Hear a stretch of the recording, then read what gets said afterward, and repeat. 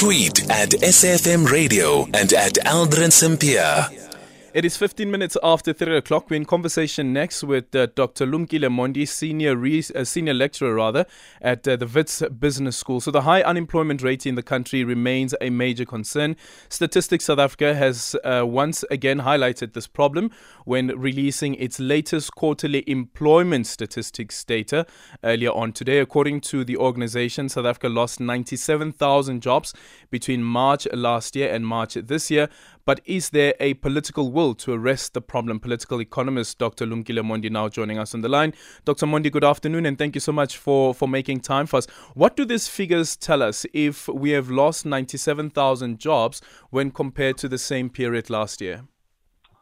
It just confirms what we all expect, that the South African economy is shrinking, and as it shrinks, not only does it create opportunities for particularly the young, but also it sheds quite a lot of jobs because of the destruction across many areas, whether it's at local government level, where there's failure of provision of basic services, or at national level, where there's failure around the engines of economic growth, such as water, such as electricity, such as roads and rail. So it's really a very, very, very worrying scenario for South Africa, given that everything is making it very, very difficult for entrepreneurs to succeed and create employment opportunities as they succeed. So that's really the dilemma that we're facing, a shrinking economy with very little opportunities being created by economy. Yeah, and for a lot of people who are unemployed, the first bite at employment, formal employment that is through part-time employment. And here we see again, part-time employment decreased by 73,000, which is about 6% compared to the same period again in March. Again, what's happening here?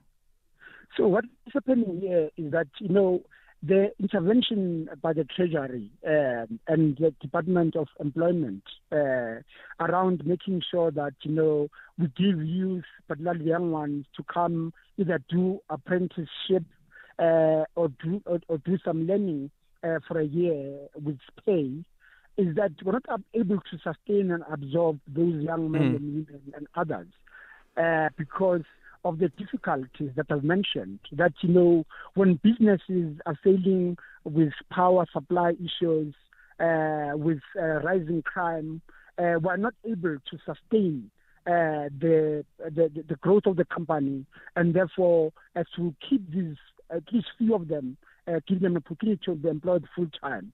Therefore, this is the challenge really, is that the external sectors, which mainly lie on our public officials, are creating just a havoc for entrepreneurs and them doing business and maintaining those job opportunities that we are talking about, which are temporary. So this is a hard time that we're faced with, and we need to really ensure that government goes ahead with implementing those reforms that we've talked about in Operation Vulindlela, where we've seen some improvement in certain areas, particularly in energy. We see quite a lot of improvement procuring from other independent power producers, but also with efficiencies coming back to ESCOM because maintenance being done.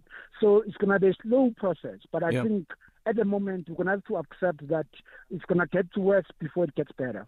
Does a basic income grant at all provide some level of a solution, considering that it will, of course, boost what they call demand for certain products, which may just lead to an increase in manufacturing and perhaps even an increase in employment, and may eventually lead to an increase in monthly earnings, as we've seen here again, that monthly earnings have also decreased. Is there a possibility at all that the basic income grant that a lot of socioeconomic NGOs and so forth have been pushing for? So there is a need for basic income grant. The need for basic income grant is to just and try to support households to ensure that they're not trapped in poverty. Remember, we're not creating job opportunities, therefore people are having less basic access to food and other needs. So therefore, just to sustain their livelihood, we need a basic income grant. However, that's not going to improve their conditions as far as being out of dependence from the state to the grant that we're offering.